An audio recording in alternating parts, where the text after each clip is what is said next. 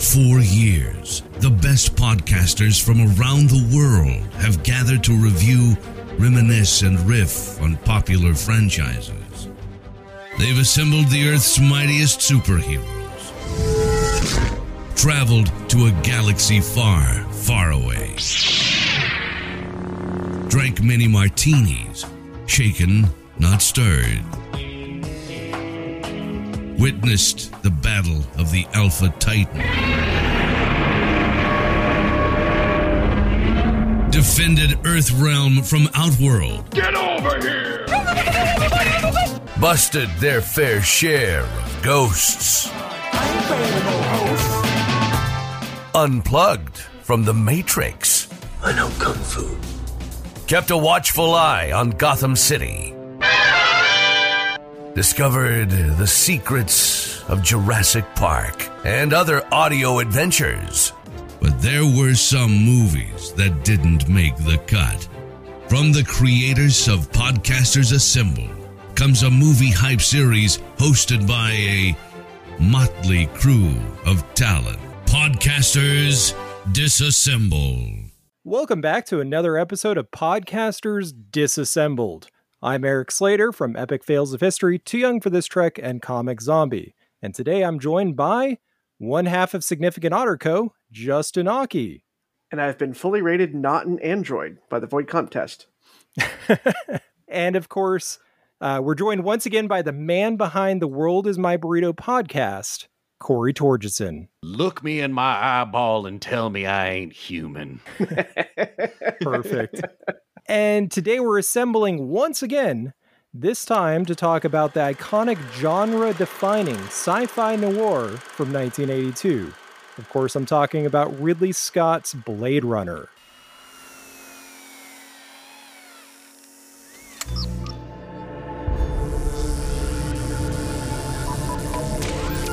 Kind of nervous when I take tests.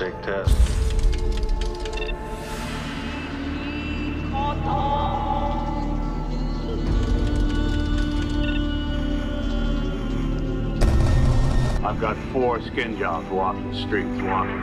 They're either a benefit or a hazard. If they're a benefit, it's not my problem. I'm Rachel. Deckard. Have you ever retired a human by mistake? No.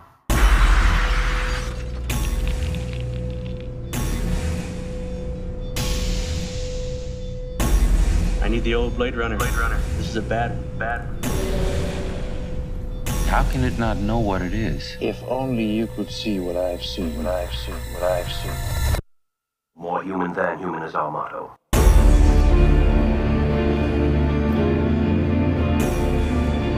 What if I go north? Disappear. Would you come after me? No, you wouldn't. But somebody would.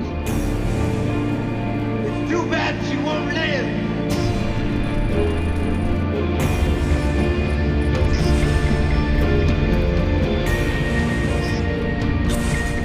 I can see you. Time to die.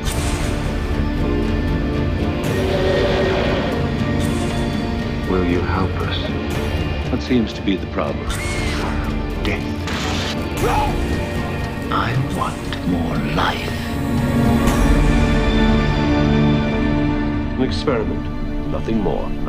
More human than human is our motto.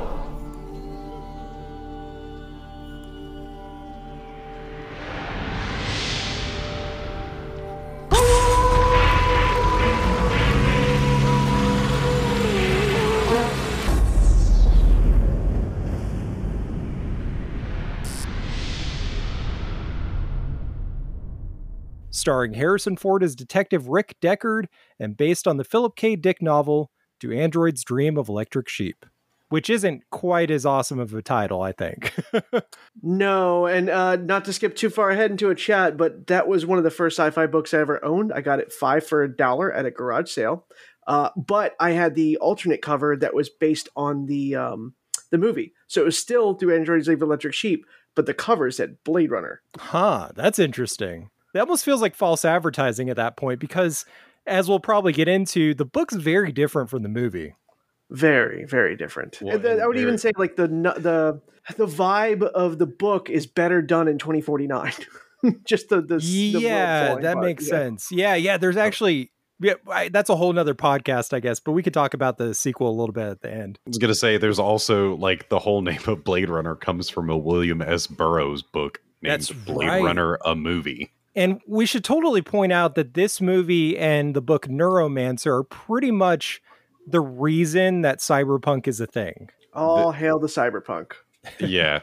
This is the visual, because I mean, as like a super short historical thing on cyberpunk, 82 for me is probably like the best year in film. Oh, it's so good. Because it's Tron, Akira, and Blade Runner. That's all right. in the same year. And The Thing, which is not, but still, it's a fucking great movie. I would argue that 1984 was a really good year for movies as well. Pretty much the entire decade of the 80s was great. But 84, you got more comedies that would overshadow the action and the thrillers. You got to also think 1984 was Terminator. That's but what also I was saying. What's that movie that had the guy with the mustache? Tom Selleck. That was supposed to be like a brand new sci-fi movie, but it ended up being shit. So... But yeah, I brought up 82 because those three movies are kind of the embodiment of the aesthetics of cyberpunk. Definitely. Even though the term was not coined for 2 more years. But like literally Blade Runner, Akira, and Tron kind of laid the foundation, the visual foundation for what William Gibson would, term Definitely the genre he created. So it is wild to think, like, when you think of cyberpunk in general, Blade Runner is the first thing anyone is ever going to think of, but Blade Runner precedes that term. Yeah. To think of those three, that's an unholy like baby that you think of. No, because so Blade Runner's vibe is just dark and depressing, and the world exists outside of the characters. But Tron is neon and lifeless. I mean, there's literally no life except for the one human character. So, totally. But you determine whether there's actually something human or not based on if they're actual human. But I'm just saying, like, when you think of cyberpunk now, you always think of like the neon car driving through the street and that kind of. It's just they've all mashed up in our brains, and that's what it's become. But it was 3 individual movies of different, completely different, like visual identities. Yeah, that's such a good point. Oh, by the way, the movie I was thinking from 1984 was Runaway, and it has Gene Simmons as the bad guy. It's a terrible movie. It's worth a watch. It's worth like a watch along. We might have to add that to the list, Zach, if you're listening. Well, sorry, Zach, I couldn't stop it. Yeah, I've somehow avoided that one till this point. So I want to start with, what was your first exposure to this movie? Do you remember? Let's start with you, Corey. So my first exposure, sometime in my teens, I remember my dad, because it's not as much anymore, but like growing up, my dad was always like, hey, let's watch this really cool movie. Whether it be something from his childhood or something that was like I brought up John Carpenter's The Thing. My dad is the one who first introduced me to The Thing from Another World. The 50s original version. The original The Thing. So he was always like, that was our thing. Like, and I think it's kind of funny is like maybe we weren't the most communicative when I was younger, but like we always watched cool movies together. Definitely. So I watched it with him, and then it became like maybe like once every 3 years we'd watch it. And I've watched all of the different versions, because like he'd be like, okay, last time we watched this one, this time we're going to watch this one. He owns the briefcase version of Blade Runner. That's cool. All 5 DVDs and Blu-ray. Yeah, with the metal origami unicorn and all that. I remember that. I really wanted it at the time. Yeah. So it was when I was young, and like I have watched it. I actually, you know what, outside of this recent the watch for this episode, I'm not sure I've ever watched it without my dad. Because it's like we'd always get the same feeling. It's been like 2 or 3 years. Like, hey, you want to watch Blade Runner? Yeah, sure. That's awesome. Yeah. So Justin, what about you, man? The movie, not the book. Stop bragging. Well, that's the thing is we'll get into the book. Oh, well, yeah, we can start with that. The book in, I want to say 1993, and I probably watched the movie on a laser disc soon after. Now, I've read the book like 50 times, but for some reason, someone I knew had a laser disc player with this movie in about 93, 94. Man, so the first laser one disc was underrated. Yeah. Yeah, well, they were so large, but you had to flip them for certain movies. It was just. It took like 6 discs per movie or something like that. Maybe one or two, but yeah, you only got basically like 2 hours solid out of a laser disc, both sides. Yeah. But the first one I saw was the theatrical release with the voiceovers, and so I know we're going to get into some of the releases later, but it's basically imprinted on me. So that's my version of the movie. So no matter how many other versions I've seen, and I've seen them all, it's that version that with the happy ending is my version. But yeah, I saw this. I was probably about 11, 12, give or take, when I saw it.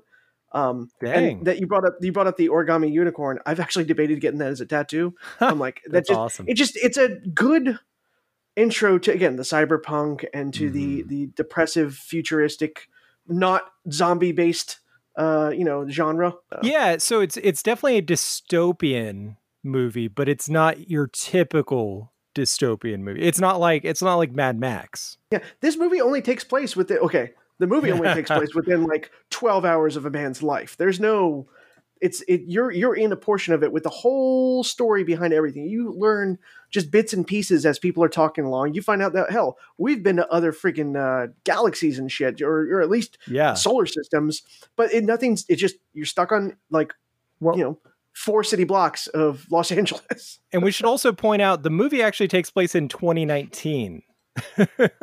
We're a few years removed from that. Yeah. So it's definitely its own universe.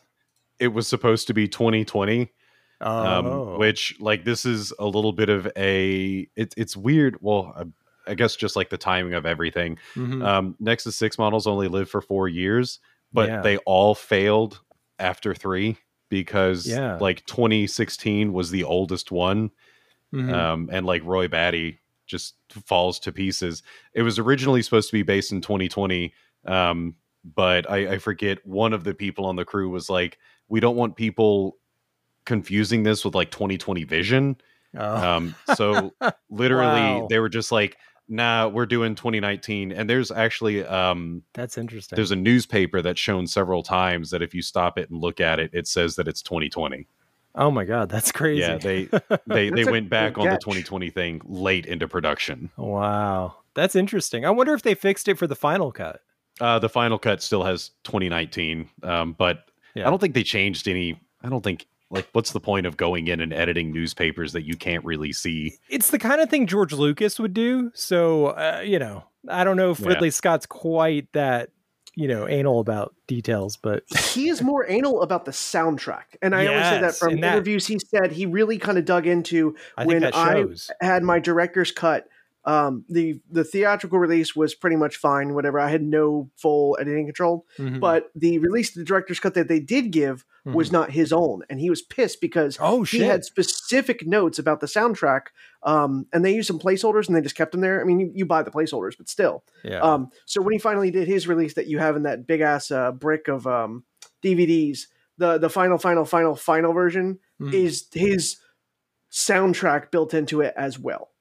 Wow, that's crazy. I had no idea. The visual effects were set. He really trusted his DP. He has his own look. It's Ridley Scott, for Christ's sake. Right. I mean, you got to think everything he's ever directed. It has a look, and he trusts his people, but it has a look. Sure. But yeah, he really was fighting on the soundtrack. I think at this time he was also, mentally competing with John Carpenter, not on style and substance, but I could see the soundtracks were another language to the movie. So before we get too far into that, I just want to back up real quick and say the first time I saw this, I think was in middle school. And it was a VHS. I'm pretty sure I rented it. Oddly enough, my dad did introduce me to a lot of 80s sci-fi movies, but for whatever reason, we never got around to this one. So this was one I discovered on my own when I was really starting to get into film, movies, and all that in general, sci-fi, and, this was one of those that was on like a lot of lists, like you have to watch this movie. So I checked it out and I completely fell in love with it. And I remember I bought the director's cut, in quotes, the VHS. And then I got it on DVD years later. And I ended up getting the 4K version of the final cut. Then I also bought it on Vudu. So I've owned multiple versions of this movie over the years. So yeah, I guess let's get into the multiple versions. I know, Justin, you're very familiar with all of that. Corey, have you seen the different versions of this movie? I think the only thing I want to say, I haven't actually seen the theatrical one. That's the one with the voiceover, right? Yeah, correct. I think so. Yeah, that's the one with the narration. It's been a while since I've seen that version. I kind of want to revisit it now. To begin again in a golden land of opportunity and adventure. New climates, recreational facilities. They don't advertise for killers in a newspaper. That was my profession. Ex-cop. Ex-Blade Runner. Ex-killer.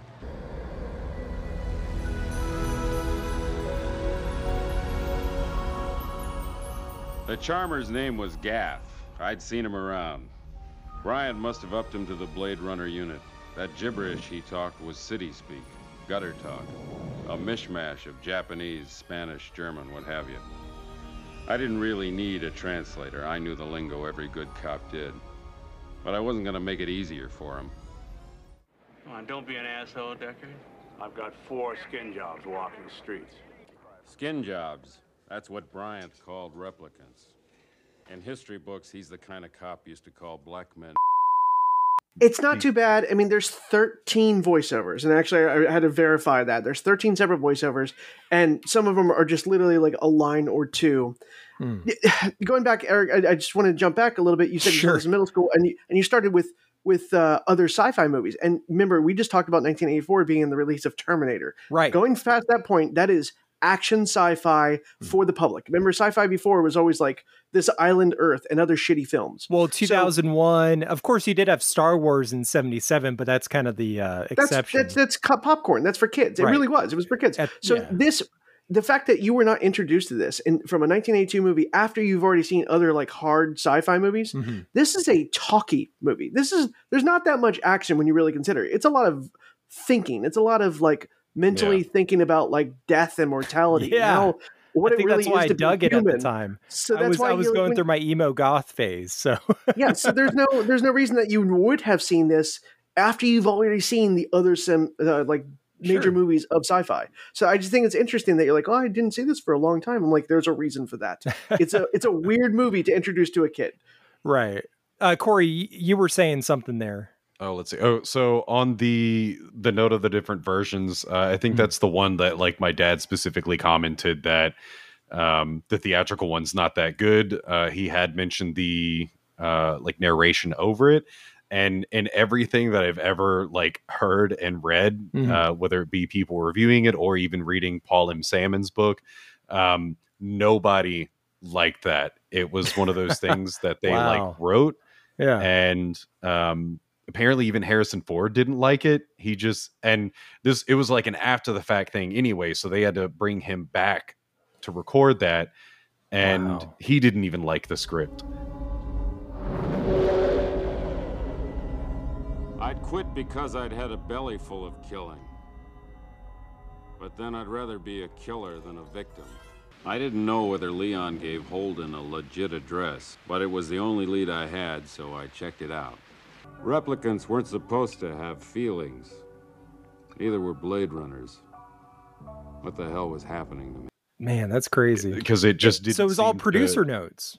Like the producers are like, everyone's going to get bored with this movie. They had a release. It was a limited rerun release, and people just didn't get the film. Again, this is a very thoughtful film about what it means to be human. People expected again, you go back to Star Wars. I just saw all this stuff. Now there's robots. Oh, the robots look like people. What's going to be? And then you're like, hey, I'm really sad you killed my girlfriend, but I'm going to save you. Like that. Think about that kind of shit. This isn't a weird fucking movie. So the voiceovers they do give, they're not the best, but it doesn't take away from the movie. What does officially take away from the movie for most people, I think, is the happy ending where they literally drive off into the sunset. There's an alternate ending. Dark ass fucking like city. Everything is always constantly rain and dark and everything. And at the end of the movie, spoiler alert for 1982 movie, they literally drive off and you see the friggin' unicorn. Like, it's that kind of stuff. It's just that's what stops the movie dead. The movie you guys have seen multiple times, and again, I didn't see it till way later in my life. I saw the theatrical run a couple times.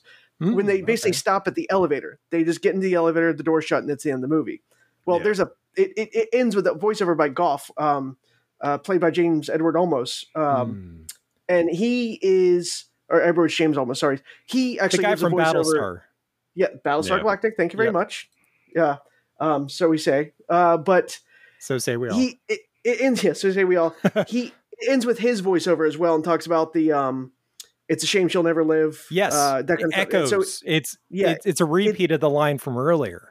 So that's what really takes away from the movie. Not the voiceovers themselves are fine. Like, there's even a voiceover in like the first 2 minutes after the opening, flying in past all the towers of smoke going up and shit. There's a voiceover right as you see him sitting down at the Chinese place. It starts off that way. It's not weird when you first watch it. Now you've already seen the versions without it. It just, I'm telling you, it's not as weird as you think. It's the ending that just kills the theatrical release. Yeah. The report would be routine retirement of a replicant, which didn't make me feel any better about shooting a woman in the back. There it was again. Feeling in myself.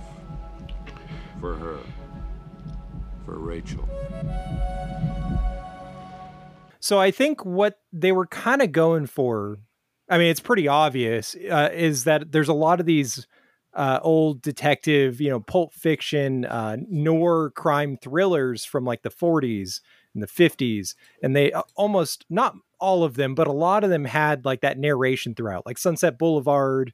I want to say The Postman Always Rings Twice also has one. So it's very iconic for that genre. And I think they were trying to replicate that, but it's interesting that wasn't originally in the movie. They kind of added that, they tacked that on, because the movie totally works without it. It's a very visual movie. And I feel like the narration would take away from that. I'm going to call back to the book itself as the inspiration. The book actually had let's talk about the book. The book had two main characters. You had Harrison Ford, you had Rick Deckard, but he was more of a workaday detective. There was no... It wasn't like he was like the struggling, he quit. No, he was just I went into work every single day and I hunted down robots. That was my only job. Yeah. But then you also had J.F. Sebastian as the secondary main character as he meets the androids. And it's not just the first interaction you get with Pris and everything like that. It was like a whole side subplot, and the work he did as an animal thing, which, by the way, I'll go into the animal stuff later, but the animals are a big part of the book, and they don't really focus on it in the movie at all. So you have... But they have, I think, the best reference, though, like, I'm not going to go on a tangent, but when they when he first goes into the Tyrell building, he sees the owl and asks if it's real, and she says, of course not. Because in the very beginning of the book, those are the first things to die, were all the owls. Yeah, all the birds died, and the only thing that was held, the ones that were held sacred was turtles in the book. And at the end of the book, by the way, Rick's married in the book. He does cheat on his wife with Rachel, but he is married and he stays married to her. But at the end of the book, he goes off into the wastelands, basically Las Vegas. Again, they used a lot of settings because there was a lot in the book that they basically had to just make up for the movie, because there was two main characters, so it was split. There was not the same plot completely. And so when he saves the turtle and brings it back, his wife turns it over and finds out it has a battery in it, so it's not even real. But that was a sacred animal, because there's a whole religion subplot in the book that we never get in the movie, which thankfully I think it would have been weird and hard to show that. Much. Yeah, there's already enough going on. For more of our Blade Runner discussion, including a bonus episode on the Blade Runner PC game from 1998, the anime spin-offs, books, comics, and more, check out our Patreon at patreon.com/podcastersassemble. Link in the show notes. If you're a fan of this podcast and want to see it continue, help support us on Patreon, where you can unlock tons of exclusive content, including, but not limited to, movie commentaries, ad-free versions of our promo specials, extended cuts, early access to new episodes, behind-the-scenes clips, first access to merchandise, blooper reels, and even a chance to vote on what we cover next on our Podcasters Disassembled episodes. Just head right on over to patreon.com/podcastersassemble. That's patreon.com/podcasters assemble. Link in the show notes. From Eric Slater, creator of Epic Fails of History, comes a bold new vision of the future in his latest book, 2299.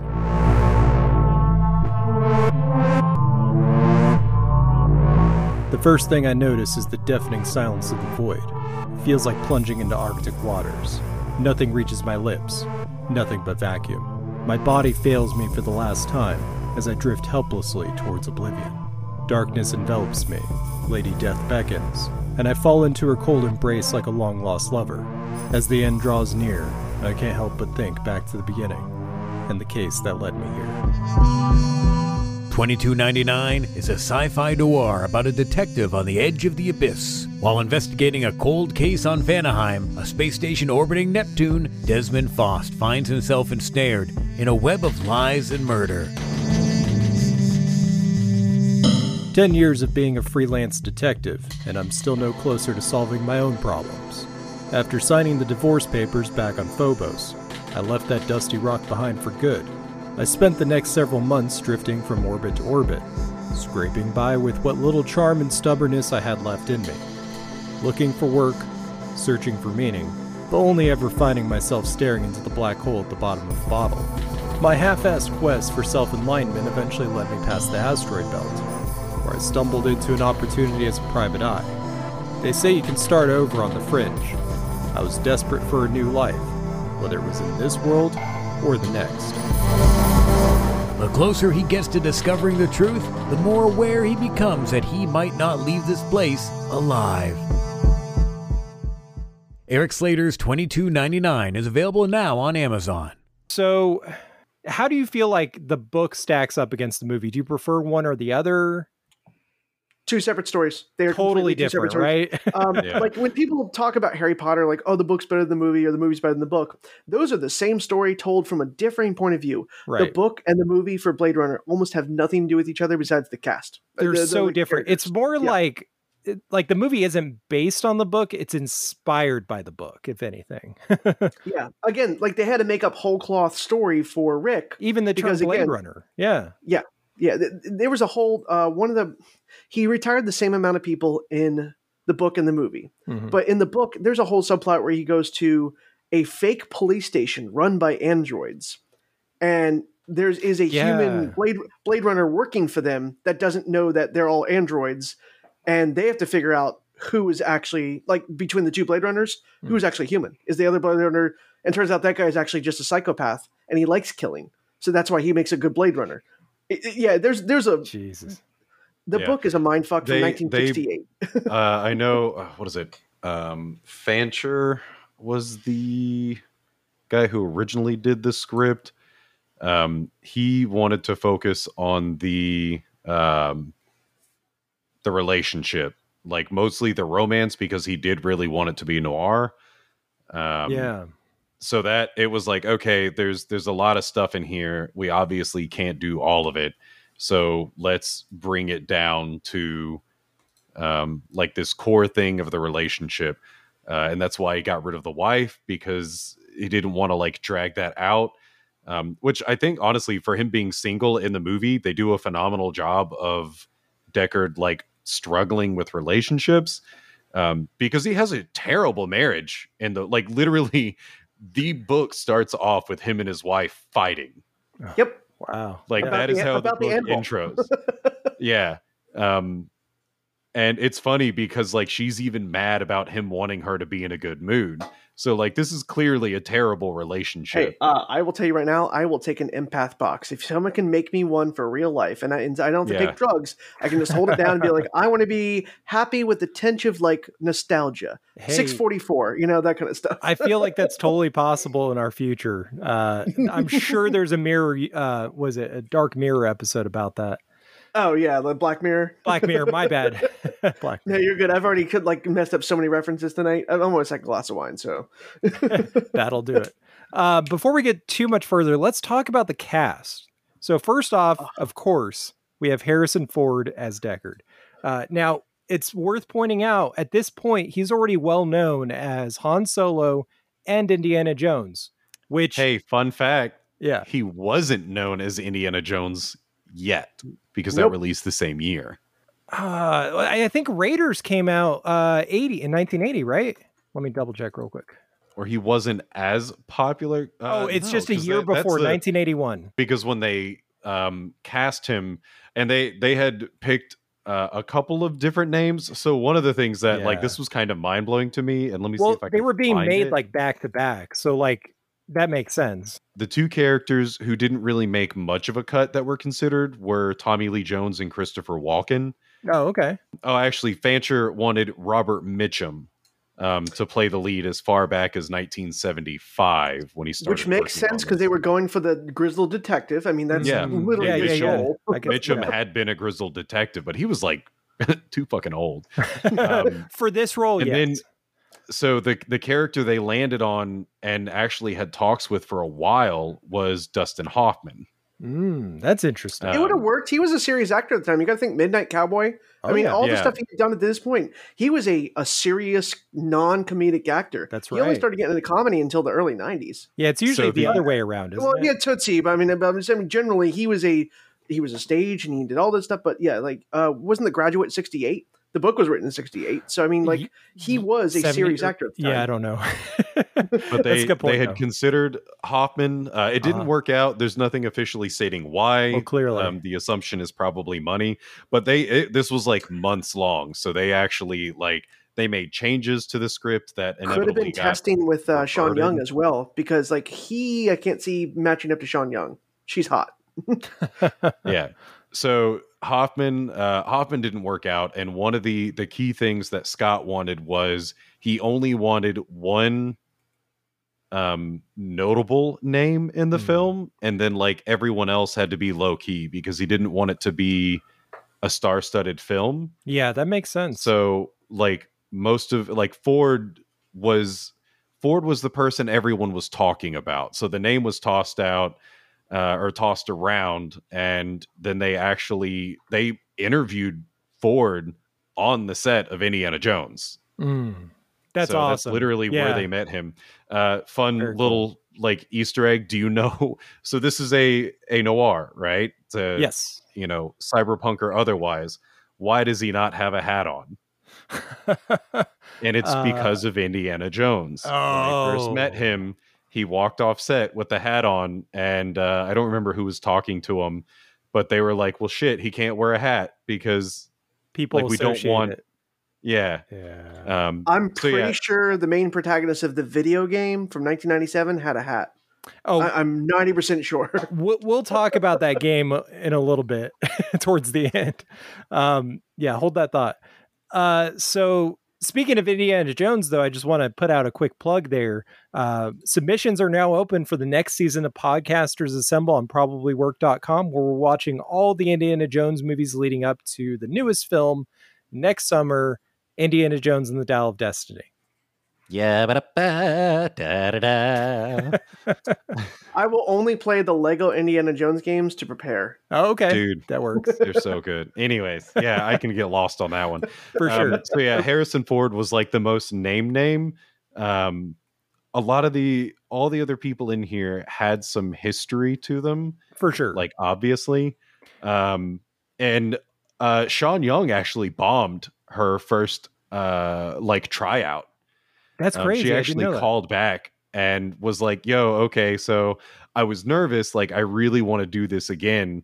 And I was like, did she show up to the director's house and wait in his bathroom or something? Like, she did pull some weird stuff. There was that story about her wanting to play Catwoman.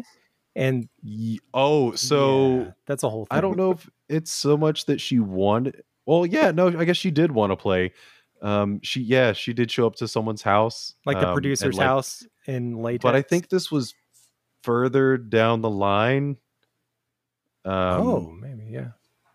I forget when this was. But let's see. Some of the different characters, like the character who played Pris, had only been in a couple of small films like The Fury and The Final Terror. The Final Terror is the one that got her the role in this movie. Yeah. Which led to her playing in Splash 2 years from then. That's right. Yeah. I didn't recognize her with all that weird makeup on. Brian James, who played Leon. Let's see. So Brian James, who played Leon, when they first did the script with him, it was a woman who was like sitting opposite him. And when they got done, Scott or someone, one of the producers asked, like, what did you think? And she was like, he's terrifying, because he apparently went hard. And they liked it, and they were like, okay, do that. Like, he's very unsettling. Yeah. I've actually heard things that he's a sweetheart in real life. He died years ago, but he was a sweetheart in real life. But the next year he played in 48 Hours, and he plays an asshole in that one too. So I mean, like, he was a great actor. He came from the stage. He was in a couple of movies, but it was like always bit pieces and stuff. Like he was a bailiff and a pickup truck driver. But apparently he showed up. He'd recently been in an accident of some sort, so he had like his face was kind of messed up and bandages and stuff. Yeah, and he was thinking, surely I'm not going to get this role because like I messed up, but I'm showing up anyways. And Scott loved it. He's like, no, this is awesome. Like, I love this. That's great. But he's Ridley Scott seems like a cool guy. Oh yeah. But like Brian James is the most like formidable character of this entire film. He's pretty intense. He's pretty intense in that fight scene. Eric, in a side thing, Brian Howard James played a role in the Superman 64 video game. Just throwing it out there. One of his final roles was in the fifth film. You're bringing up those repressed memories, man. Oh, that is such an awful game. Anyways, so we already talked. So Sean Young played Rachel. We already talked about Edward James Olmos as Gaff, but Rutger Hauer, is that how you say his name? Rutger Hauer? Yeah. Let's go with yes. As Roy Batty is phenomenal in this movie. And I don't know if he did anything prior to this, but I've definitely seen him since. Nothing real that you would know. Yeah. His next major role that I really truly remember was Lady Hawk. So he went from that hobo with a shotgun. Okay, excuse me. He's also in Batman Begins. Yeah, but Batman Begins was way down the line after this. He was already a household name at this point. Yeah. I want to say this movie kind of set him off. He'd been in a bunch of stuff. He'd been in a bunch of German stuff because he's German, I think. Dutch. Oh, okay. That makes sense. Yeah. Well, when I read this shit, the it movie looks that like got this. him this role was Soldier of Orange. Interesting. Which is a 1977 Dutch romance thriller. Is it based on the actual like House of Orange? Because that just makes sense to be Dutch. So let's see. It looks German like it's occupation of the Netherlands during World War II. Yeah. Wow. That sounds So yeah, everyone had some role. So like nobody was, they weren't picking a kid up off the street. And even I did not realize this. Apparently Harrison Ford he'd been in films when he was younger and then quit and then became a stagehand and then became an actor again. I always thought like Han Solo was like his like the start of his career. He was in what was it, American Graffiti prior to that, I think. Yep. Yeah. And actually it was his first role. But then he went right back to go working as a guy who built cabinets and closets. And for movie sets though. Like yeah. That's awesome. So yeah, everyone had like a solid background, and it was usually some type of something dark and gritty, like similar to this, is what got them the role. For sure. Can I throw it aside? James Hong is in this movie. That's right. And he's in James everything. Hong, yes, and he's an amazing character actor. Yes, he is. Yeah. I don't like. He's the so far he's the only character I haven't read like why he's in this movie, but like it doesn't matter. It's James Hong. Like he's in everything. He was in the book of Genesis. Come on. Well, they wrote this entire scene with him, the whole eyeball thing, as an aside to show, like, just to transition between the androids going to Tyrell and not. Because in the book, they don't go to Tyrell. Tyrell just exists. I think that scene's pretty powerful, though. Like, it adds a lot. And one of the things I like about his casting, and really a lot of the I don't want to call them extras, but the bit part characters, like, like the guy that owns the food stand that Harrison Ford talks to at the beginning. Like, there's a lot of diversity there, Yeah, they were kind of trying to show like what the world would be smashed together like, because after World War III, everything's kind of mixed. They speak something called city speak, where it's like a mix of Chinese and English and it's like a other mix just of language. about like 7 or 8 different languages, because I've got it in here. Sure. They literally, like, he went out, or a couple of people went out and basically kind of learned the basics of different languages and words of different languages and literally mashed them together.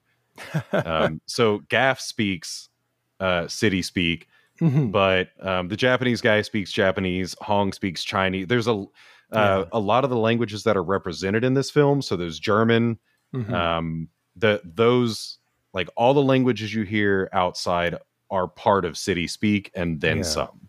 Yeah, well, I just got back from Singapore, and there's 4 official languages for that whole country. Dang. And everyone speaks a combination of them. So like you're always going to hear mashups and Singlish and just a bunch of like, hey, they bounce around. Cool. It's just code switching back and forth. So most people speak English, but then they'll throw in Chinese words or Malay words or something. So it's just that kind of stuff. Tagalog was kind of the inspiration, because they said they would like hear someone speaking Tagalog, and then there was just so many English words that was kind of like, okay, this is what we need to make. Yeah, there's so many loan words in Tagalog just because of American occupation and American like support. Definitely, it really the world building on that in noodle this... bar. Oh, sure. Yeah. So this is just something that's like super fun and it's hilarious. The noodle bar is named the White Dragon Noodle Bar. It is literally named after White Castle. That was the inspiration. He couldn't think of anything else. It's like, oh yeah, no, I love White Castle as a kid, and that's why it's the White Dragon. That's awesome. But yeah, speaking of like the world building here, it really does feel like a mix between LA and Tokyo. There's even a lot of like all the neon signs and whatnot. It's beautiful though. Like the aesthetic here is so uniquely Blade Runner. It's the fog fog-filled. That's why am I stumbling on that? The fog-filled city, the rain, the lighting, the signs, like it all works so well together. So this is what also works for you, Eric, and I know it personally works for you because the sprawl. In the opening scene, when we see the thing flying, it's exactly like Dread, where you just see like it is ongoing city, and it just never ends. You don't know where it ends, which contrasts with the sequel where they go to like the desert, and you're like, why do they have all this space? Because of radiation. There was a war, but generally the sprawl is what sets it off. I will state again, this is now the book aside, the way it is in the book. The book, half the sprawl is abandoned because of a thing called Kipple. It's just the general like buildup of radiation and dust and decay. Yeah. And so people just move buildings and buildings. We do see it slightly in J.F. Sebastian's place. There's a 4-story building with a working elevator, but he's the only person that lives in the entire building because the rest of it is falling apart due to decay. Yeah. You see the police goes over there and you see highlights and stuff. And there's buildings next to him that are occupied, but his building is abandoned because everything is falling apart. Right. So you only get a little bit of that. In the book, everything was falling apart. Every single thing was falling apart. Even like on Rick's building, he lived on a certain floor and some of the floors were not really fully filled because the apartments were just broken. Like there was no more landlords. There was no more stuff. Things just didn't get fixed. If something broke, you either fixed it or you moved because there was no one to come fix it for you. Like plumbing, when it's broken, you leave the building. So that's what they did in the book. In the movie, they made it just seem like, hey, we just have never stopped expanding LA. It just keeps growing and growing and growing. Growing upwards, basically. And I love that concept. They really lean into that aesthetic with like all these massive buildings being built on older buildings and whatnot. It's crazy. It reminds me a lot of Tim Burton's Gotham City, where it's just like a nightmare. Well, Gotham had its own thing because it was actually all designed by the same crazy architect who was Mhm. slightly psychotic. For sure. But like for sure. this was just, hey, different cultures come in and move in, and that's what they do. That's why we have a mix of, Japanese and then the Chinese and then like the street fair, but also like the noodle stall. Like everything's just like, if you have space, someone will take it, Yeah. and they will do their own thing here, regardless of what everything else is going on. For sure. There's no As a quick note, because you mentioned Gotham City, Mhm. one of the suggested titles by Ridley Scott himself for this film was Gotham City. No way. Yeah. That's crazy. And Bob That's Kane awesome. was not about it. Yeah, I mean, yeah. It is themed on Los Angeles. They wanted it to be New York, Oh, that's but interesting. there was too much that made it Los Angeles. Yeah. And also they couldn't film in New York, so like there were certain things they couldn't ignore. Yeah. So they combined it. They're like, okay, well, it's definitely LA, but instead of 70 degrees and sunny all the time, they wanted that rain and that fog and stuff. So it is for sure a mishmash of those two particular cities. I could see the New side York note- influence, especially with that old building towards the end, because that felt like an old ass New York building. That building's actually in LA, which is a funny thing. Oh, really? But they did film on the New York City street set in Warner Brothers in Burbank, California. So that's why it matched up. But the actual building in Los Angeles is the Bradbury building, not named after him, but Really? it is a real existing building, and it is a fully functional office building, Nice. and residential. It's also in the movie 500 Days of Summer. At the end, Oh, he's wow. sitting on the second floor. And you could literally see it's the railings are very distinctive. You can't miss it. There's a giant atrium in the middle of the place. It's a very pretty building, actually. But yeah, they dressed it up to be a crazy, just kipple filled, crazy place. That's awesome. So the Burbank is actually one of the reasons why they couldn't do it in New York, because they're like, we can't tell people this is in New York 2019 and then show the Burbank. Yeah. But you did mention the set, which it's kind of super interestingly important. Mhm. The set was fitted over an old backlot stage of New York where they filmed the Maltese Falcon and the Big Sleep. That's cool. Oh, look at that! I had no Yeah. idea. Bringing it back around. Yeah. That's cool. So the set was very well the way that the design of the world came about. Ridley Scott himself was a great doodler. Yeah. Like he's that asshole that could like grab a napkin and just draw an entire scene on it in like 5 minutes. So it's like, dude, screw you. Like I can't even draw a stick figure. Yeah, he's but talented, man. He could draw these ideas, and then you have Sid Mead who Could implement them, right? Well, okay, here's the thing.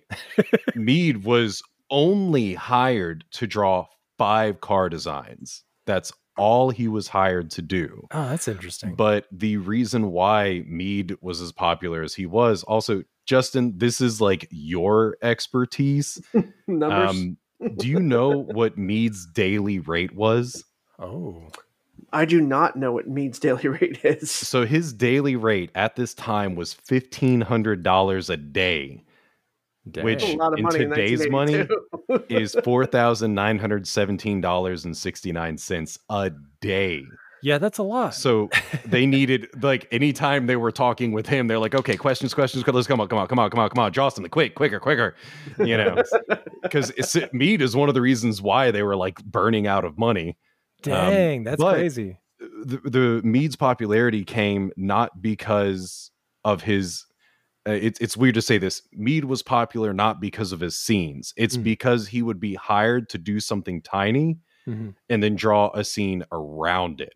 Oh, okay. So he was hired to draw the vehicles and then drew the world. And Scott's like, yo, this is fire. Yeah. Like, and they wanted to imitate, like, Scott had his own ideas and Mead had his own ideas. And they're like, okay, we got to do both of these things. Yeah. And it works. It somehow works, The hover car designs are really great, but I do love that skyline. And the movie does, like, it's almost a character in this movie because we spend a lot of time with it. The great thing about the aesthetic here, and the reason I put this one above the sequel, is because it's all practical effects and it looks freaking amazing. Terrell's building, that cyberpunk Weird, pyramid, like, pyramid thing. Yeah. It's like so a pyramid, otherworldly. what makes It's an that, arcology. It's an arcology from Shadowrun. It literally takes up like 17 city blocks. It's like a ziggurat. Yeah. Yeah, but what's cool is it's not just a pyramid. This thing is so big, and they have those massive panels outside of the pyramid that are almost like levitating off of it. Yeah. Because it's not just like an exposed pyramid. It has those weird like panels on each side, and it's like, what? Like, you just had money for this? Yeah. Like, these can't even, there's no way these could stand on their own weight like this. You know, it's mind-blowing. Yeah, and then when you think of the scale, like you've seen the approximate size of the spinner. Yeah. And the spinner's a car, and the car's just a little bit bigger than a normal car. And then it's dwarfed by the size of this damn thing. When it lands on like the 53rd floor, you're like, well, shit. Yeah. That's a really good point. They do a great job of establishing that, because we start with Harrison Ford at the noodle bar, and he gets in, the police car. It's not much bigger than a regular police car, but then it's, starts hovering. And then that's when we get the full cityscape. And then we see it just, it's completely, like you said, dwarfed by this massive, massive building. And I just love that. Which, again, going back to the practical effects and world building, the flying cars are kind of shitty. Like they're loud helicopter style devices. If anyone had those in real life now, you know how many damn accidents we would have on a daily basis? Because no one looked up.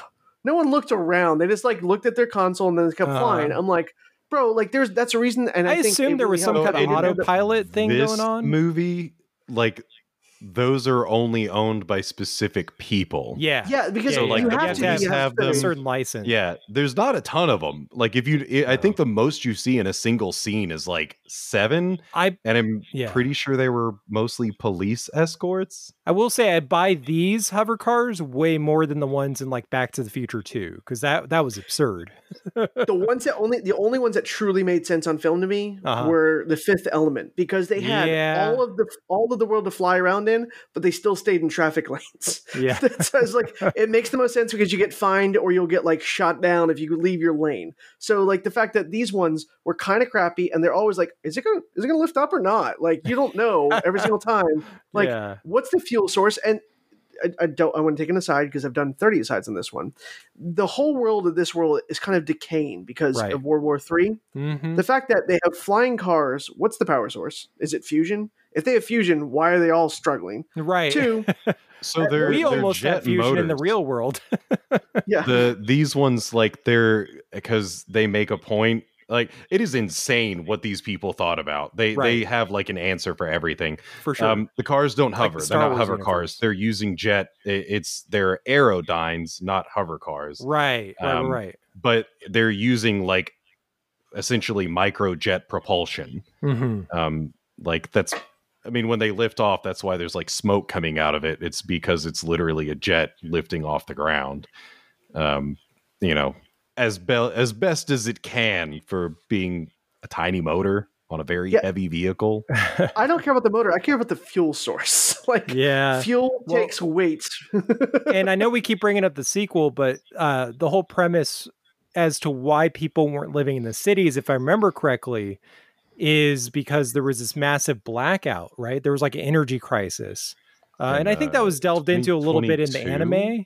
Yeah, the anime was pretty BR bomb. 2022. There was a couple animes. We'll talk about that later, but so I don't think they have fusion if they're having like these catastrophic energy issues. I only put it out because the world is supposed to be in decline, but at some point you do see Harrison Ford with these wonderful chibi glasses, which I'm still trying to get a copy of, take a bottle of Johnny Walker Blackout and not treat it like a special occasion. He's just drinking it. So I'm like, well, they still have booze. So what That's is the all they world of like what does the world of Tennessee look like in the world of Blade Runner? That's what I'm just trying to think. They just have hot and cold running liquor. Well, there's definitely a lot of, speaking of how run down everything is, there's a lot of themes in here about classism. And I think that really kind of pushes that to the forefront, because we spend most of the movie, down with the regular folk, but then we go to Terrell's place, and it's this like, completely extravagant place, like that he has all to himself, and I just love that, I can't think of the term right now. dichotomy, I guess. It's like it's juxtaposition. Juxtaposition. That's the one. The fact that he has the marble floors on that height of that building, like even if it's all synthetic, like that building is all fully like crazy, and the space. Everyone's cramped together, and this motherfucker has a football field of an office, right? With a fake owl flying through it. You know? Yeah, exactly. Yeah, there's even like a line about that. Like, you can afford that, you know? I don't know. He asks, "Is it expensive?" And she's like, "Of course it is." That's what it is. Yeah, like, it's so That whole conversation is fantastic. Do you like our owl? It's artificial. Of course it is. Must be expensive. Very. I'm Rachel. Deckard. Well, that is the book. That's the call out to the book aside, because in the book, everyone and their mother apparently really live and die by this monthly published price of animals, which throws me off every single time. I'm like, so everyone carries around in their back pocket, or they know off the top of their head their favorite animal and how much it damn costs in this book. And so they always refer. So he will literally hear about something, open up the page and look down and see like, what's the cost of the live animal in good health, bad health, male, female, old, fake. Like, that's straight up. Like, they all know this stuff. That's like their and so stock the fact that they have a conversation about the it's literally a stock market, because animals are the only true things that they can't recreate, because everything's synthesized, everything's fake. They fake people, for Christ's sake, right? And they fake animals that are almost indistinguishable. That's the thing. You can't even tell. Like, they have to have a whole freaking test to tell whether someone's real or not. Yeah. So the only thing that is real is the animals that they want to control and own as a symbol status. So in the movie, they have a throwaway line like, of course it's expensive. Like, you know, someone had to engineer this out of like flesh and DNA and all this fake shit to make a fake goddamn owl. And and in the book, it was like everyone traded animals. And so this is just their throwaway like, hey, we're going to discuss animals for 3 minutes. So everyone's like, oh, yeah, it was in the book. Oh, my God. So, yeah. That's one thing that's always stood about me, though. The book was everyone just knew the prices like they were fucking trading cards. Right. One thing that really stood out to me this time was how much the movie focuses on eyes. And in that scene with the owl, you see the way the owl's eyes reflect back, and then you see the way Rachel's eyes reflect back. And so it's telling you, the audience, subconsciously that there's something different about them, you know? They do it with Leon in the beginning, but they were using, that was for being like the first scene in the movie, that's also one of the earliest shots they did. So they weren't using the same type of lighting. So it happens with Leon as well, because on this watch through, I was like, this is kind of like shitty if you're trying to say that all of the people with reflective eyes are replicants, but it's because that was earlier on in production, and they found a different way to get that reflection. But yeah, that is the like key thing, is that the pupils glow, essentially. They reflect light so much better.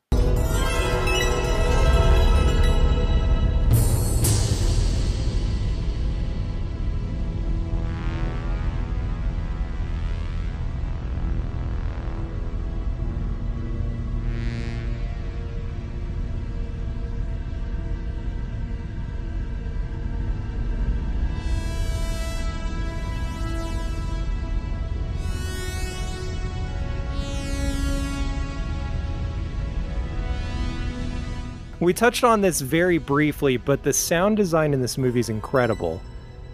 The Vangelis soundtrack is one of the best movie soundtracks I've ever heard. Yeah.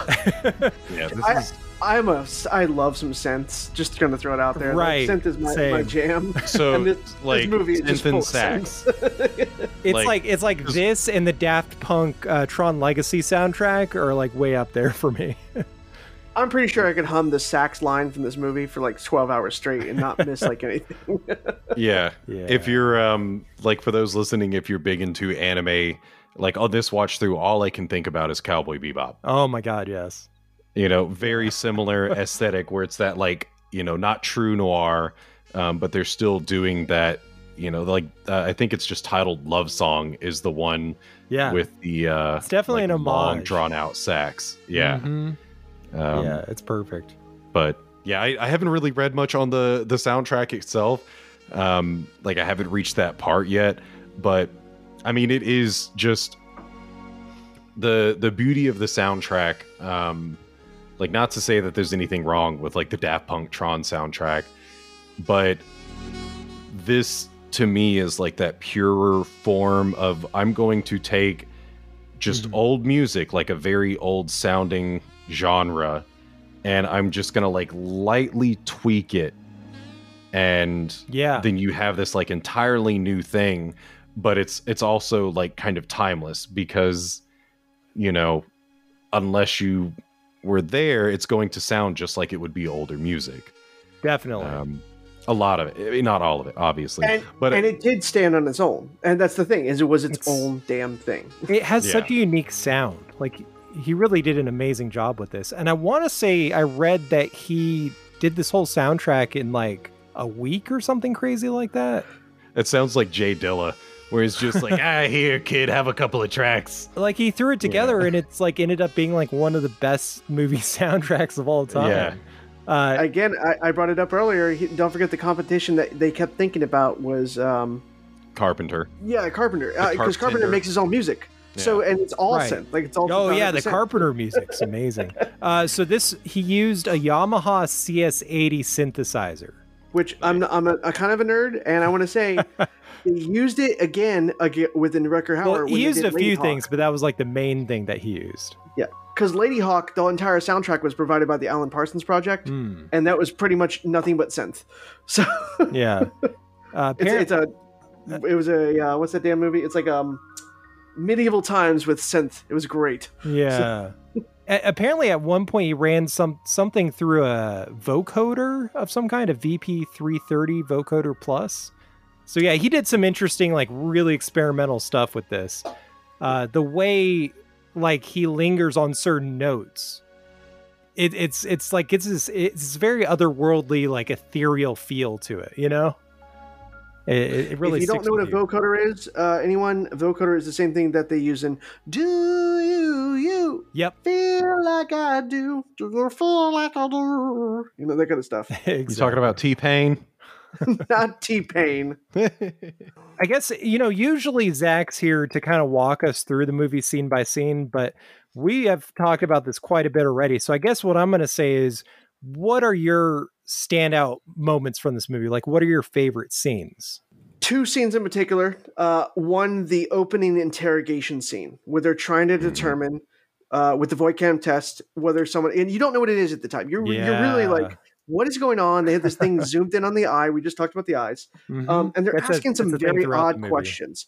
You only get like, I think 3 questions in the movie. There's about 8 that you get from the book that are super fucking weird. I do have a board game called Inhuman Conditions. It's a 2-player game where someone has to determine whether someone's an android or not. The person knows, cool. They find out on a card, they flip a card and says, "You're an android. You have to get the person to say this word like 3 times, and you win. You get to kill them." There's a it's actually a very fun 2-player game. Eric, next time we hang out, we should play it. Definitely, I'm down.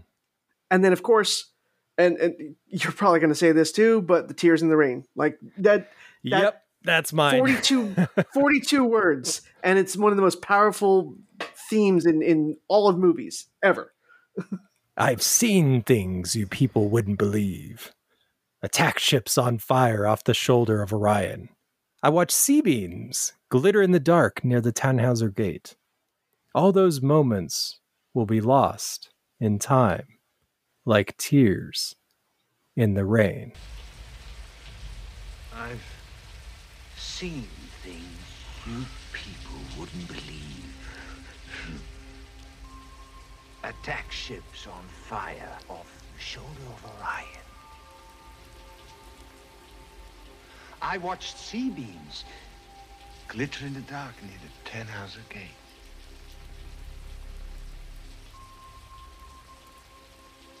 All those moments will be lost in time, like tears in rain.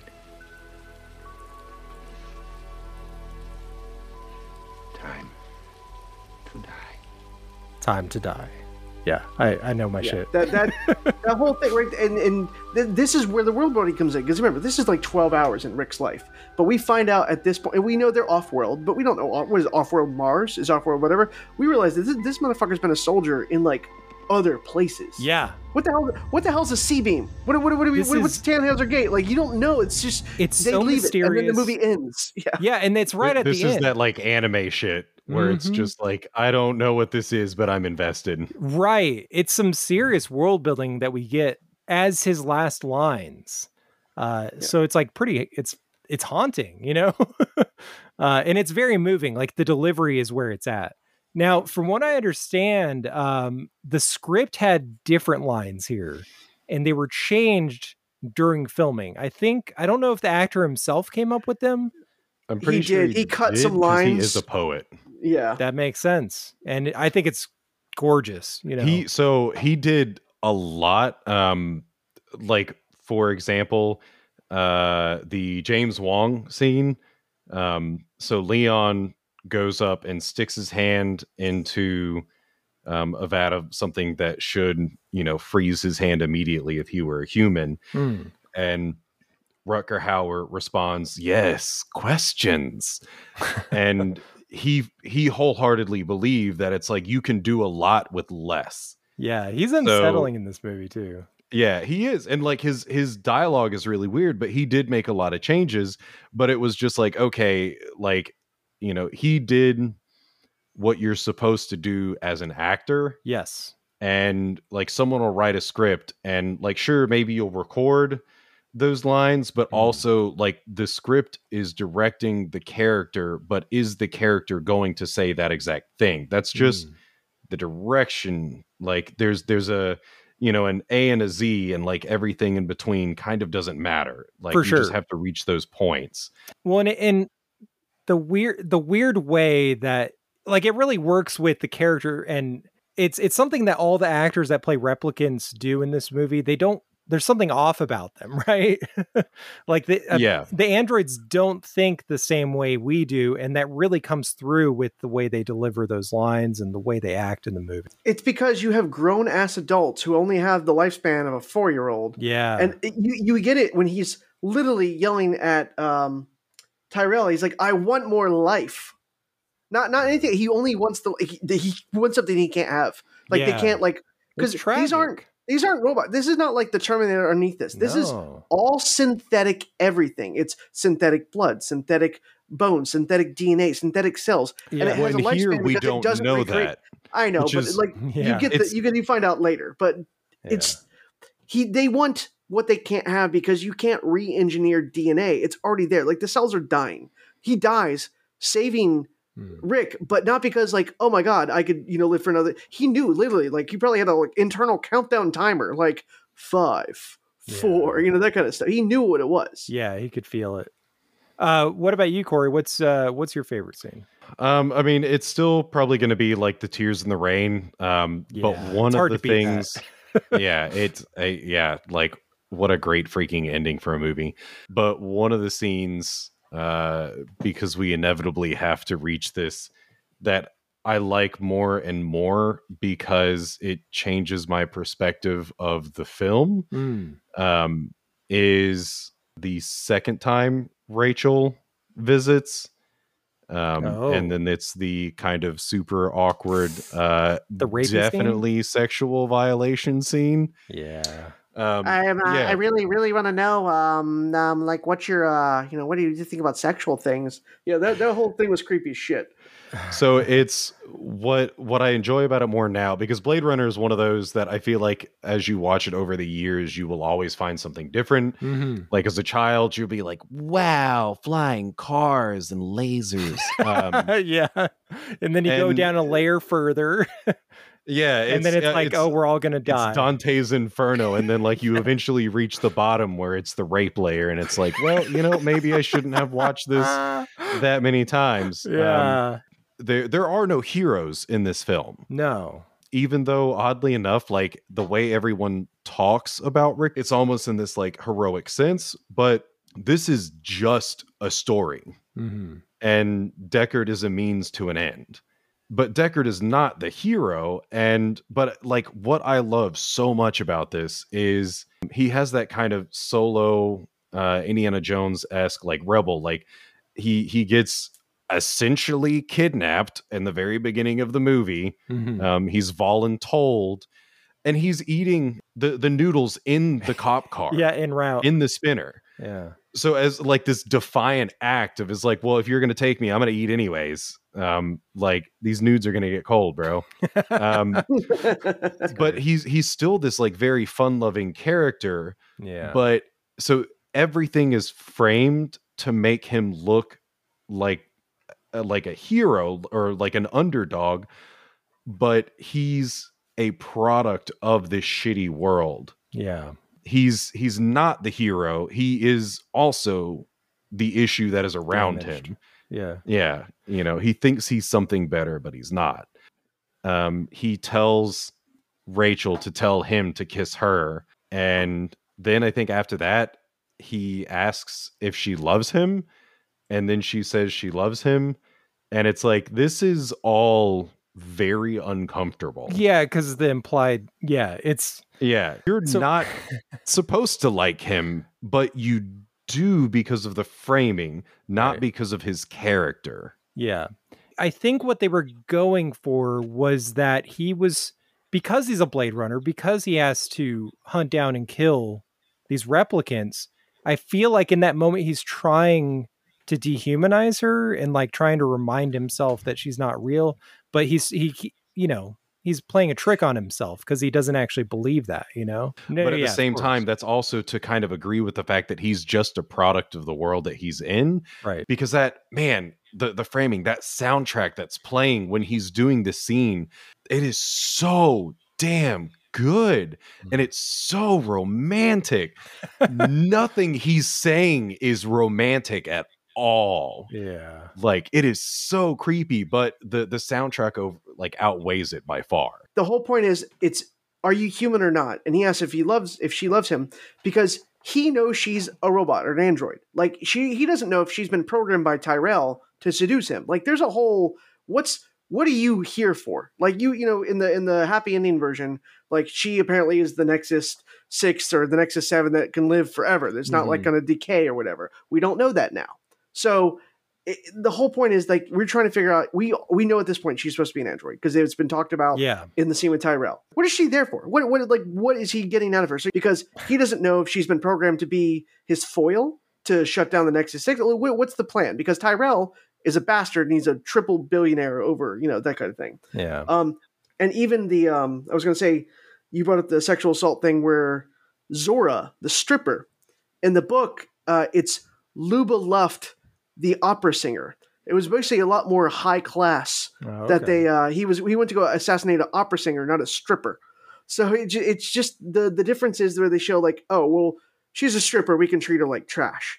Meanwhile, in the opera singer version, like everyone treats her very nice. And even the execution is not a good thing. He feels bad about it later. And in this, she's her function is retrained, like her listing in the beginning when he's looking at the character traits. Her function is retrained 9th of February 2018, Polit period. So I'm assuming political homicide. So she's an assassin. She's an assassin to get close to. But that's interesting. I'd never really paid attention to it before. Zora she is probably like. It's hard to say that like anything can beat Batty, but her character's so good because they tell you like verbally they tell you she's an assassin, or like however they phrase it is this like aggressor, and she's a stripper, which is not an aggressive role. It's this very like hide from everyone, and then when there's that whole scene with the glass. Yeah. Well, yeah, she runs through the streets and hides among the people. Is see-through.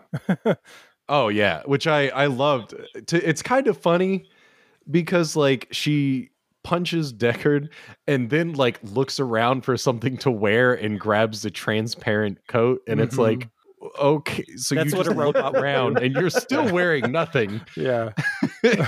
But her character I think has such a great like development for only being on screen for like 5 minutes. Yeah, and you feel bad for her. I mean, at least I do. Like it's tragic. Yeah. Pris goes in the opposite direction, where it's like you never really know what her motivation is. She's scary. She's the Joker of this movie. Yeah. She's very Harley Quinn. There's something kind of weird that I picked up this time where I almost feel like Pris was bait because of the dialogue between like Batty and her. And like, there's no way that Batty couldn't have known that she would not stand a chance against Deckard, because she's all show. She's not military. She's not an assassin. She's literally entertainment.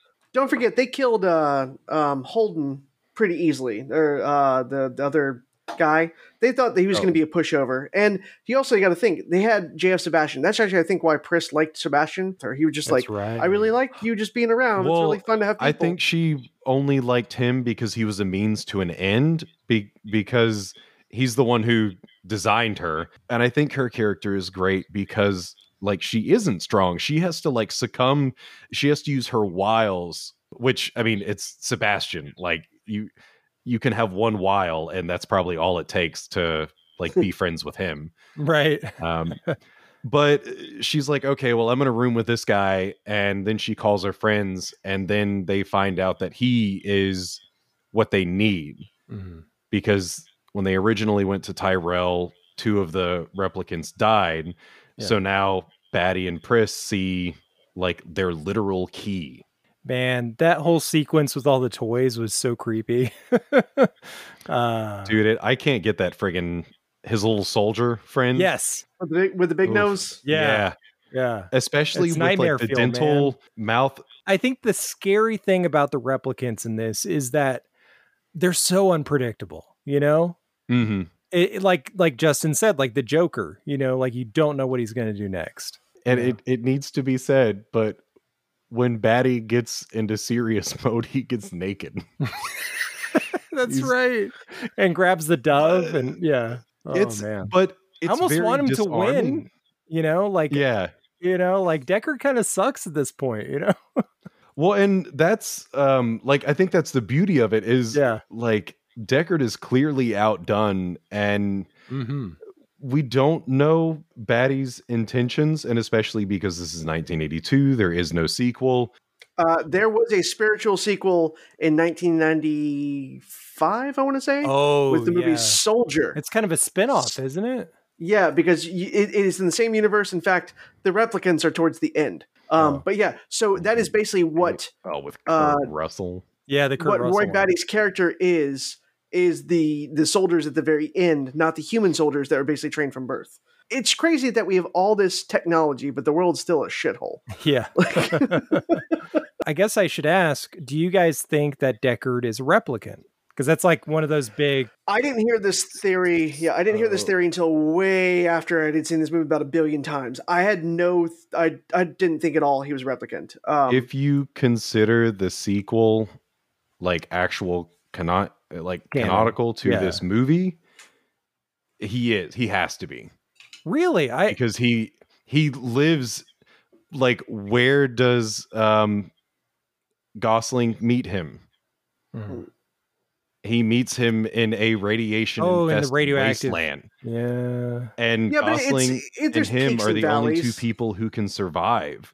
Everyone else needs gear to even enter the area. But, so to me, that's like the most and I did not come up with this myself.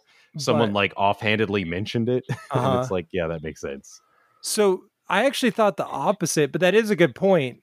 But I assumed that because they had old Harrison Ford coming back for the sequel, I assumed they were doubling down on the fact that he wasn't a replicant because he lived so long. Because, you know, replicants have such a short expiration date. Like only the Nexus 6, we like replicants in general, they never mention anything else. So the 6 specifically has a 4-year lifespan. And if you view him as being a replicant, like based on the fact that he can survive the radiation. Yeah.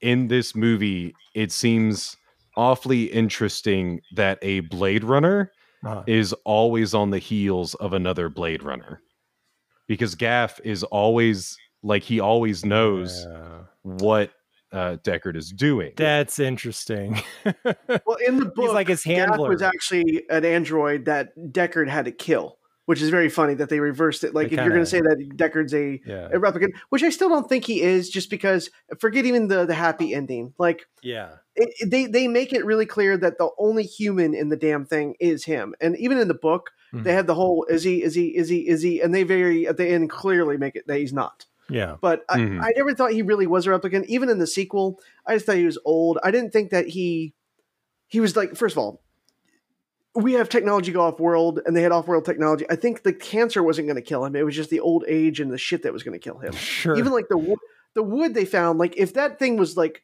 oh, well, this is radiated, the only place they find this is in like the Offerlands or whatever the hell it is. Like, the tree is radiated enough that they could pick it up. Well, any regular Geiger counter should be able to pick that shit up from like a mile away. You would think they had to have Geiger counters everywhere if they're worried about radiation. That's a good point. I think I'm going to go with, I don't think Deckard is supposed to be a replicant. I do like the ambiguity of it though. And I do like those scenes that kind of hint that maybe like where he's like, actually, I think he actually does question whether or not he is one. But I think the point of that is to illustrate that there isn't much of a difference. So why are we treating them differently? You know what I mean? It's like the whole Cylon thing in Battlestar Galactica. Well, so like as far as the context of this film, I do feel like he's very much a human. Yeah. I mean, he gets his ass kicked. I base that. Yeah. But we don't really know what the replicants are because they never specify in film what they are. Like, because you think, and that's one of the reasons kind of why they specifically didn't want to use android, because Scott never liked the term android. Like, oh, okay. Just, yeah, he never liked the term sense. android. He hated when people used it around him.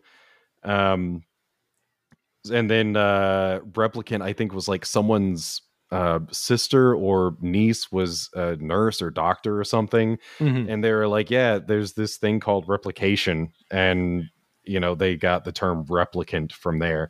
But like in this film, he definitely feels very human, but we don't know what the replicants are supposed to be.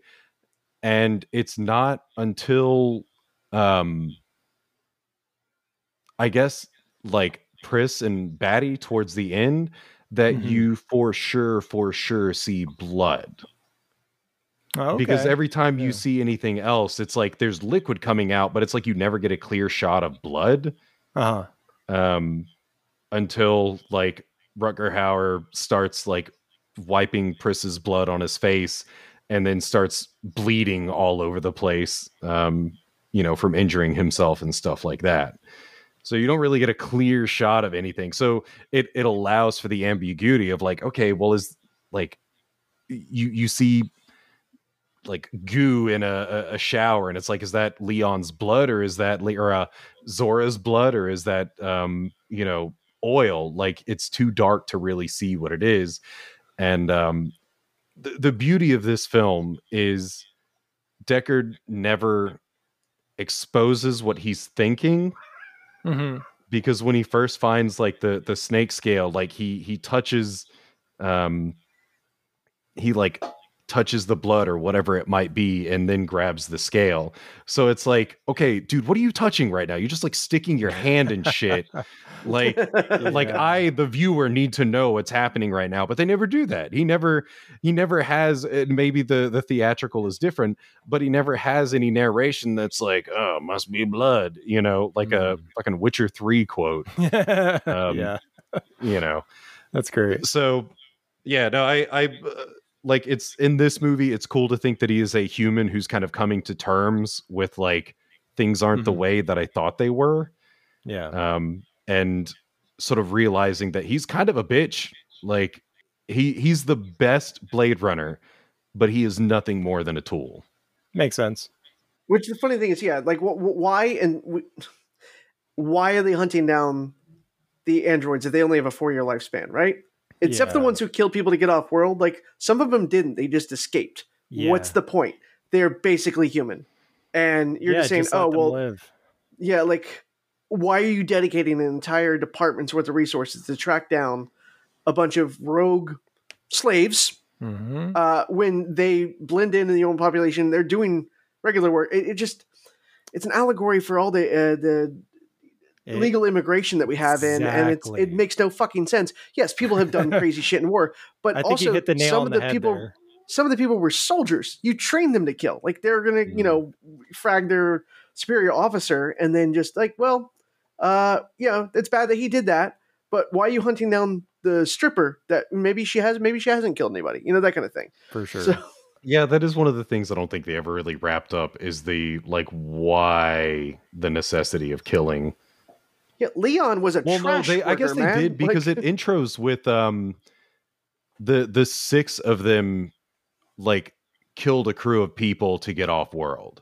Yeah, I get that, but like, did all six of them kill him? Like, is there no like trial or whatever? Can you just collect your slave back and maybe put them into a different line of work? No, you have to kill them because they made it all the way back home.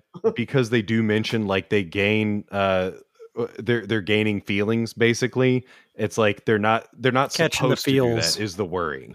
Yeah. And at the time, we don't know that they're not like robots that can plug in and like give sentience to everything else either. So yeah, we know now that they're they're biological and they can't exactly be like, well, here's the program that I used to escape and make myself free. No, they just all eventually will become baseline free. Even in the sequel, like they have to keep testing them to be like, hey, are you you want to riot yet? You want to riot? Let's put you in the thing. Bucket. Yeah. Yes, that kind of thing. So one of the things that I hate a lot, the first time Brenda watched this movie, and we're talking like, I don't know, 10 minutes into the movie, whenever they're doing the reviewing the replicants and like talking about the lifespan and stuff, Brenda was immediately like, they just need a better HR department. And I was like, what? And she's like, why are they telling the replicants they have a 4-year lifespan? Don't tell them that. Oh God. Just don't tell them they only live for 4 years and that people naturally die in a short. Yeah. It's like they'll literally never know. And I was like, shut up. Just shut up and watch the movie. Yeah, especially if they're same cohort. Like say you get like 12 replicants shipped to you and they're all the same year. They're going to die within like a couple of days of each other. There's nothing you could do at that point. I mean, if you have one that's like a year old and 3 that are like 3 years and 6 months and they all die at once, you can be like, oh, I don't know, it's some weird bug. Just maybe stay away from the bodies for a bit. Thanks, guys. Yeah, that totally makes sense now that, hey, just don't tell them we're going to die in 4 years. Done. That's the only thing you have to do. Just, by the way, you've only got 4 years. Don't go on a murderous rampage. Yeah, that's basically like letting a death row prisoner out. And wait, making him a soldier with guns. Okay, Russia. Yeah. Oof. Topical. So real quick, we've mentioned it a few times, but there is the sequel, Blade Runner 2049, which came out in 2017, starring Ryan Gosling, if I'm not mistaken. Yep.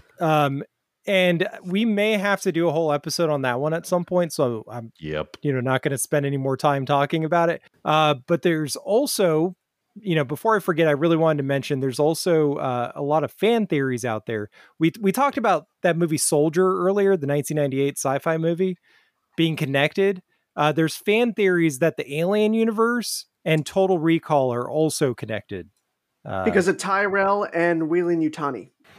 Well, I will say it is best to remember that Ridley Scott worked on both. That's true. And speaking of the Alien franchise, we actually recently just covered Predator and Prey, and we're considering doing Alien and Aliens pretty soon. So keep an ear out for that. So any final thoughts on Blade Runner before we get to the plugs? If an intro to sci-fi, I would watch this movie and I would consider reading the book. Again, 2 separate storylines, 2 separate anything, but it's a good sci-fi series before we really got like true cyberpunk with the Sprawl series. I mean, like once you get into once you get into Neuromancer, that is like defining everything. So basically, we talked about having the baby between Tron and this movie to give you like true cyberpunk. But Neuromancer is what set the plot forward. Like, hey, Japan's going to be the future, and all this other shit going on. Like, there's a whole. It's one stepping stone in another, and you don't really get the full picture if you're starting to watch stuff now. That is now stuff. And then Johnny Mnemonic came around and ruined it for everyone. Hey, you know what? Shut up. That movie's another guilty pleasure of mine. I'm just kidding. It's great. It's a lot of fun. I really love Blade Runner. I highly recommend the final cut. I think it's a gorgeous movie. It holds up like crazy, except for that one really awkward scene, which we did touch on. Other than that, I think it's awesome. Yeah, Blade Runner, it's great. It is one of my favorite movies, and even for sure, like the more, it doesn't matter what the context is, whether it's like positive light or negative light, it always makes me like the movie more. Because I just feel like I feel like it's like, yeah, by the way, cutting that onion, it's not black and white. Deeper. Yeah, it's not. And I am a huge fan of the like confusing, like, wait a minute, which character am I supposed to like again? Yes. Like that's a very big thing in the Gundam franchise is like, these guys are the bad guys, and you're like, why aren't they bad then? Yeah. So I appreciate it more and more. Also, like, for outside Blade Runner content, I think it's still only providing the Kickstarter rewards, but there is an official Blade Runner TTRPG. That's pretty cool. Yeah, I don't know if I sent it to you directly, Eric, or put it in the Discord, but I received my copy of it like 2 weeks ago. Oh, nice. I wouldn't mind rolling up a replicant. Yeah. 3 of us should try to get together for that at some point. Yeah, I haven't cracked it open yet because it's the busiest time of year. Yeah, we're recording this right before Christmas, so yeah. So no, Blade Runner is great. It's good. Like, if you want an introduction to how cool cyberpunk can be, watch Cyberpunk, the animated series on Netflix, where it's like, this is the child of what Blade Runner created. It's nowhere near as like, well, I don't know. It is very stylistically cool. They do a lot of smart stuff in that, but it's not like hammering in a lot of the questions. I think not cool for the cool sake. I think there are a lot of similarities as far as like the whole tool conversation, like a tool of your society, but trying to think that you're like stand out in something different. But yeah, Blade Runner, it's great. It'd probably be like the second or third thing I would show someone for like cyberpunk sci-fi. Just be like, all right, let's ease you in, and then slam you into this like moral quandary. I don't know. I think this is kind of deep cut sci-fi at this point. But I love it. I really do. I feel like I'd probably show people, like, come to think of it, 2049 is a lot more digestible. Oh, so I'd probably show them that first. So I know a lot of people who don't really like Blade Runner. It just doesn't do it for them, or they just don't like it. I mean, yeah, fair enough. Yeah. Like, every single one of those people is like, yeah, 2049 is great. Like, that's a great movie. Because 2049 is written with the same story arcs and thoughts and heroes we're considering going into. That's why they had to do the voiceovers for the first movie, because nobody freaking got it. And again, as someone who's watched it all, and you really had to have the inner monologue. You don't get the inner monologue in 2049, but you can literally see the emotion on characters' faces. Harrison Ford does not emote. So you kind of really need someone to describe what's going on, and you really get it in this. And there is exposition in 2049 that would be so out of place in the first movie completely, for sure. Because even the side characters in 2049, where it's like Freya and the whole like replicant underground and shit, like, you literally have them describe what their plans are and what their goals are. You don't get that in the first Blade Runner movie. So you have to have the voiceover for it to make sense. That's why I do think it's really hard to digest for new people. And I really think that even though, Ridley Scott has his director's cut times 4 or whatever, try out the theatrical cut sometime. Maybe skip the last 10 minutes, which, by the way, that 10 minutes or the 3-minute thing of them escaping to the good life was directed by, what's his name?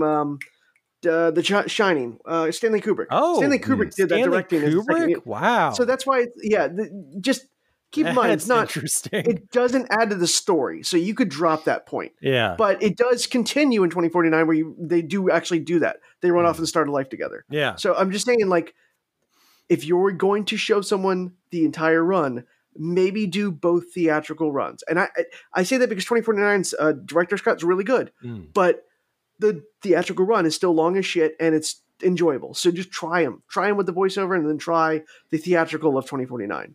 I think you might get more. Or you could watch the final cut and then watch those specific scenes on YouTube. Which is what I'm going to do right after this. So, where can people find you, Corey? So if you want to find me, search for The World Is My Burrito or Twimby, that's TWIMB podcast, on any social media, and anywhere you get your podcasts. My podcast likely drops there. So yeah, I'm most active on Twitter if you ever want to reach out to me, twimbypodcast@gmail.com. Yeah, I'm always around. Justin, what about you, bud?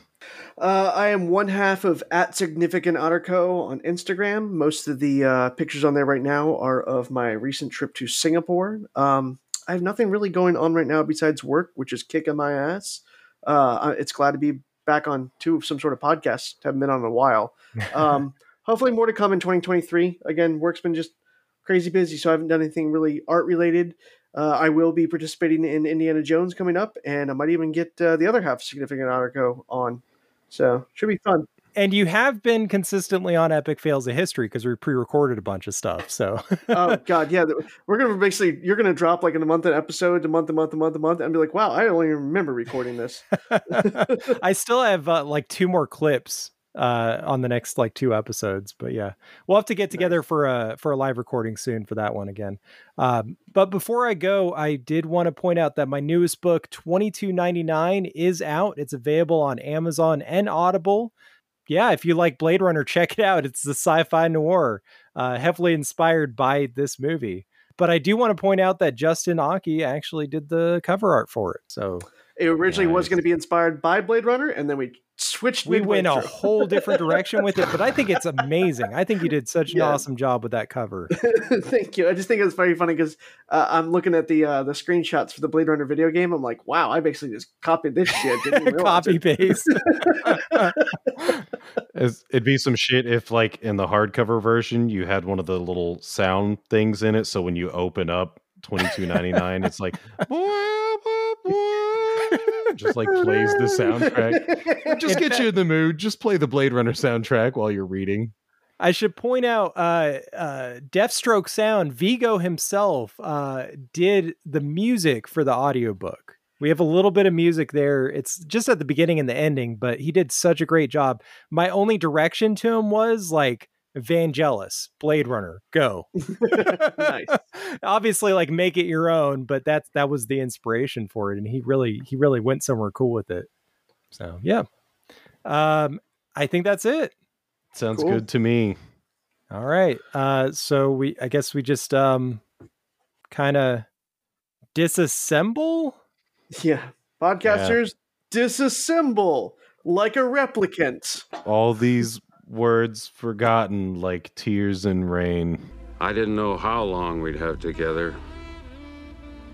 Who does? Podcasters Assemble is a production of the We Can Make This Work, Probably, Podcast Network.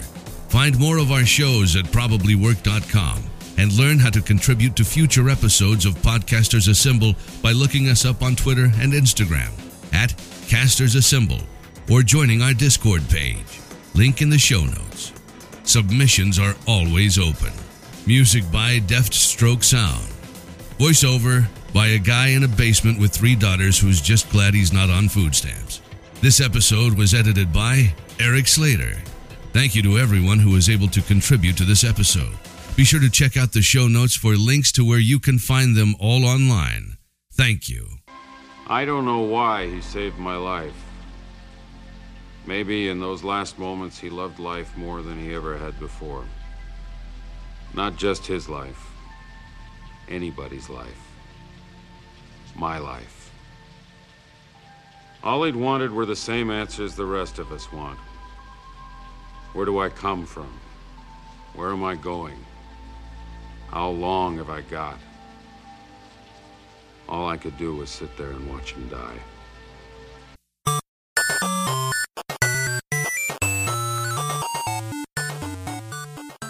This has been a presentation of the We Can Make This Work Probably Network. Follow us on Twitter @ProbablyWork for more of our questionable content. Also, we have a website called probablywork.com. Hey kids, I'm gonna grape you in the mouth. No. Yeah, it's great. He's gonna grape him in the mouth.